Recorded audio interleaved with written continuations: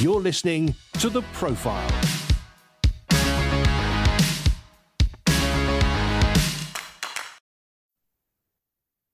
Hello and welcome to The Profile podcast. I'm Andy Peck. For the past 17 years, I've been interviewing leaders in the church and the wider culture. In the coming weeks, you'll be hearing the best of these conversations, plus some brand new ones as well. It was leadership expert John Maxwell who famously said, leadership is influence. Some have massive influence through their role as a leader of a church or business, a charity or a family. Others have influence in their neighborhood, a network of friends, or through leisure interests. It's our prayer that these conversations will help you in whatever spheres you have influence. This show is brought to you by Premier Christianity Magazine, the UK's leading Christian magazine. Get full online access and the print magazine every month by becoming a subscriber. See special offers available now at premierchristianity.com. It used to be the case that the only platform that a Christian leader would be on was a physical one made of wood in a church building or a tent crusade. But in this digital age, there is another platform available. Church leaders have found that an attractive website, targeted use of social media and marketing approaches provide a digital platform that enables the promotion of their work and in some cases enables them to sell products. One man who has questioned the value of this approach is William Wade. He's written an article for Premier Christianity Magazine entitled Why Christian Leaders Should Stop Building Their Platform. In the article, he suggests that this is not the way of Jesus and can be harmful to the leader and those who they serve. William is the senior pastor of Life Church in the village of Cuffley in Hertfordshire. He and his wife Tulsi and two teenage daughters joined in 2019. They've served God as missionaries to British forces in Germany and England for 14 years and have also served in leading international churches in Germany and the Netherlands before being called to Life Church. So welcome, William, to the Leadership Show. Thank you. It's good to be here. So a little of your own story, perhaps, before we look at the question of building a platform. What was your journey into Christian leadership? You grew up in Belfast, Jan. I did, yeah. And I grew up in a fairly troubled family and got into what was Northern Ireland politics at the time. But as a later teenager, two 15-year-old girls get crashed the party I was having, told us about Jesus. And 3 weeks later, four of us committed our lives to Jesus. So it radically changed our lives. And then fairly shortly after that, I joined the army. And as soon as you join the army, you are on a leadership ladder. So you're going from a private to a grade 3, grade 2, grade 1 private. Then you start getting stripes, lance corporal, corporal, sergeant. And the army is very good at getting you on that leadership ladder. So I was involved in lots of courses and was able to be a leader at a low level and then making my way up to a corporal level. And so there was already some form of leadership there. And then, yeah, I became a missionary with the organization SASRA, which trained you fairly well. They give you 6 months on the job training because they send you into a leadership role. And as you said, we were out in Germany and we served with the Paras in England as well. And that was then a transition into church leadership. And on the way, I learned from lots of other older leaders of how to do things, sometimes how not to do things, as everyone does. And now I'm in a church leadership scenario myself. Brilliant. And I know what SASRA stands for, but you just need to remind some who are listening, SASRA, Scripture. Yeah, it's Soldiers and Airmen's Scripture Readers Association. Okay, brilliant. Thank you. So, I mean, serving Christians in the armed forces, obviously that is a challenging role, I'm sure. What were the joys and challenges for you? I guess a joy for me was that being with the army was being with my people. I know that we're called to everyone and we're called to minister to everyone, but I think realistically we have our people, the ones that we like to minister to, and the army, they were my people. And so there was a real joy in that. And a military culture also breeds brutal honesty. And so when you're talking to a soldier of whatever rank, they're fairly robust characters and they'll tell you what they think and they'll tell you whether they agree with you or disagree with you, which I think is a much better way of having conversations. And at least it lets you know where you stand, especially when it comes to mission. And there's also an understanding of authority. Whenever I was placed into the role that I had as a missionary with Sazra, there was an equivalent rank of a sergeant major. And so you automatically had an ear, which again could be helpful, perhaps not so helpful in other cases, but largely it was helpful.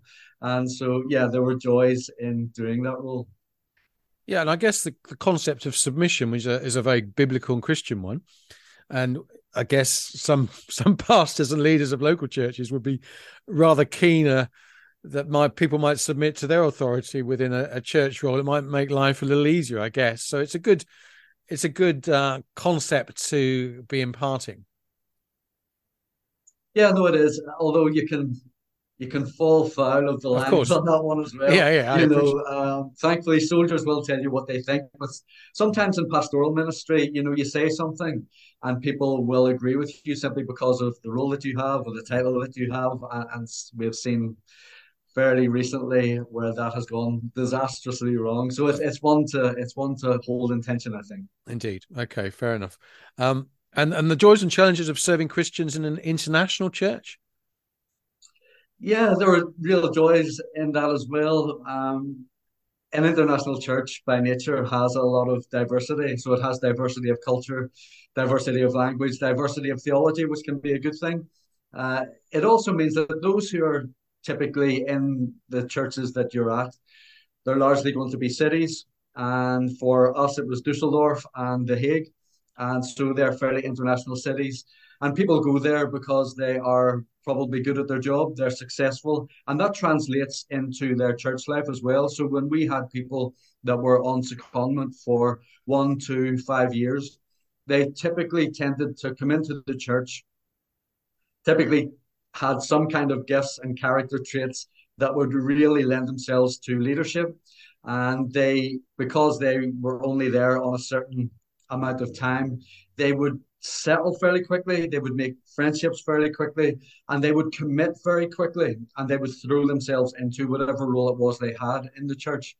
But there were challenges as well. Of course, it's a transient community, so you could have someone who comes in and they eventually become an elder in the church, for instance, and then 6 months later they could be called away, and that just changes the dynamic once again of leadership. And again, even though diversity of theology is a real blessing, sometimes it can be a challenge as well because people come in from lots of different perspectives. And I've got to say as well, in my experience, in dealing with different cultures, they all have a different relationship to the minister. And I'm going to be very crude in this, and it's a lot more nuanced than this. But what I found was that typically those who were British tended to see the minister on an equal level. Those who were North American or some parts of Asia and Africa tended to elevate the minister and had that kind of relationship. And those from Northwest Europe, Holland, Germany, Scandinavian countries, tended to look down on the minister, that they had a greater voice than the minister. And again, sometimes that was a real challenge too. But it's the rich tapestry of life, and it's something that we, as leaders, have to walk with. No, that's I'm sure that's fair enough when you're working with those different nationalities. I'm sure you've offended everyone now, William. But we take the point. We take the point that's often these are the cases that there are different levels that people perceive. Sadly, church leadership. So let's move on to your article, which I really enjoyed, and I think made some great points. And just to frame it again, you've observed that there are all kinds of leadership approaches, and some people have become aware that if they combine ministry with business interests, they use website, social media, marketing tools, it gets the message out. And they often argue that this is the promotion of kingdom values, of course. So this is what they want to do. But you've written this piece where you think actually this is unhelpful. So perhaps you could unpack your concerns with some of these approaches, which we of course all observe and see if we're using social media or viewing websites at all. Yeah, sure. I think it can be really unhelpful. I'm sure we would all agree that there has been a creep, let me put it that way, of celebrity culture just pervading the church. And the difficulty with that is, of course, it starts to become normal. And even though there are other voices out there that would speak against that, and I know Premier has showcased a lot of articles that would really challenge that ideology, there is still a pervading thought out there that if you can be successful, glossy, and if you can get on the most well-known platforms, then you really are the apple of God's eye. And it's something that's been bubbling in me for a little while, just under the surface, that I wonder what Jesus would think of that kind of a culture, of that kind of a perception. I'm not saying that we should all come off social media, and I'm not saying that we should say what we're doing. I think it's when it gets to the stage where we somehow equate success in ministry with being at that conference, or success in ministry with having a certain number of followers on our social media, or equating success in ministry with having the kind of circle around us that are the Christian celebrities. I think there's something gone amiss there. And I'm constantly reminded of the fact that, when Jesus did some of his greatest miracles, he often said to those who were the recipients of those miracles, listen, don't go and tell everybody about this. And likewise, very quickly, the masses were wanting to make Jesus the king, and he refused it. And often his words were quite challenging, to the point where the multitudes would leave him, and he was left with a small group of his disciples. And the question was, are you going to leave me as well? Because it just seemed that he wasn't swayed by everyone else's opinion, what everyone else thought success was, what everyone else thought power and authority were. And it's whenever I see, or when we see, just blatant self promotion that I think, oh, that's not going into the way Jesus would want us to go. I guess, for example, I saw just over the last number of days, Steve Campbell at C3 Church, and leads the C3 churches around the UK, did a promo video of what God had done in their churches over the last year. And all the way through, it's just promoting other people. It's just saying what God has done. It's talking about the number of people that God has blessed through what they're trying to do. At no point was it about Steve Campbell. At no point was it him saying, look how great I am. And others do that. Others have the ability to promote others.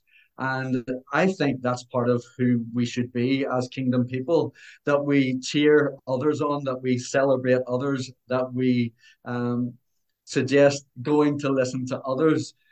But whenever we start doing that ourselves, that you've got to come to my preaching series, you've got to read my article, you've got to buy my book, you've got to come to this session that I'm doing. Here are 10 sessions I've done online. If you don't watch those, you're going to miss out. That kind of mentality.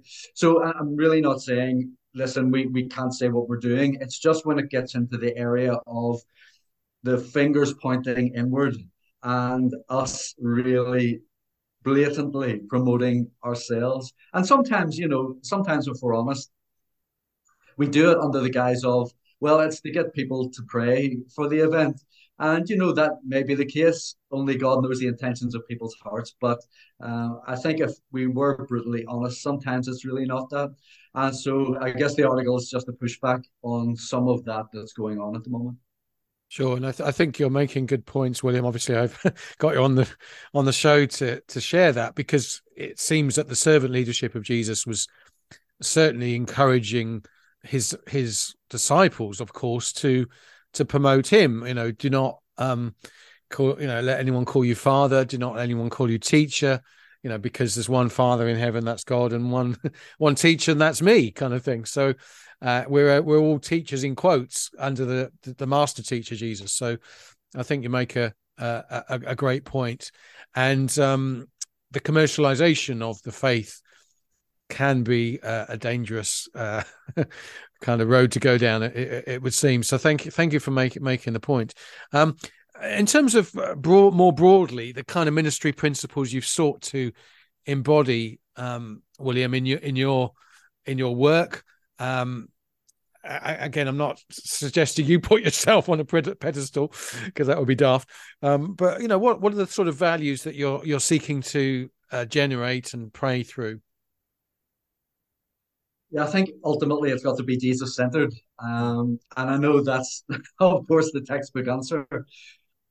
But I think sometimes we can say that our ministry is Jesus centered, and then we start taking our cues off others that have done phenomenal things in the past. And there are giants in the faith, there's no question about that. But Jesus said, "Follow me." We can take encouragements from others, we can take example from others, but we follow Jesus and how he went about doing his ministry. I think also in days like this, when we're so connected online, we can become so disconnected with people. It's just a constant reminder that I have to give myself to keep ministry simple. It's about the word, it's about prayer, and it's about people. And there are the three priorities that I would place on my own life. It's about making sure that they are the main thing and they remain the main thing. I think also it's about being relational. So in the church here or in other places I've been, I've tried to walk with people rather than speak at people. And we've been able to model some of that here at the church, where we do walk with each other, and there's a sense of, and I've got to say this, Andy, when you were at the church here, that was really something that sparked an ability to do that when you came and taught us about pastoral ministry. And a lot of people took up the reins on that. And it is a church that does look out for each other. And we've tried to model being relational right across the board, whether you're a ministry leader or whether you're someone that's only been coming to the church for a while. I think it's being a good Baptist. I've got to say, ministry is collaborative, because that's a big thing that we believe in. It's also joining in with others. It's making sure we listen to others. It's going as a team. And something, again, I'm going to say goes back to your visit here when you came. I remember you said something, and it was about maintaining a joy in ministry. And that is something that has become important to me, because you cannot sustain ministry unless there's joy in ministry. And for me, one of the joys is, and people are going to be different on this. For me, one of the joys is getting out on a trail run. So that's something that gives me joy and energy. But you said something very particular, and it stuck with me when you came and taught us about pastoral ministry. You said, if you know there's something in the diary and it's going to be a difficult conversation, or you're taking, for example, a meeting or a service that's going to take something out from you. And for me, typically that would be doing a funeral service. That tends to take energy from me.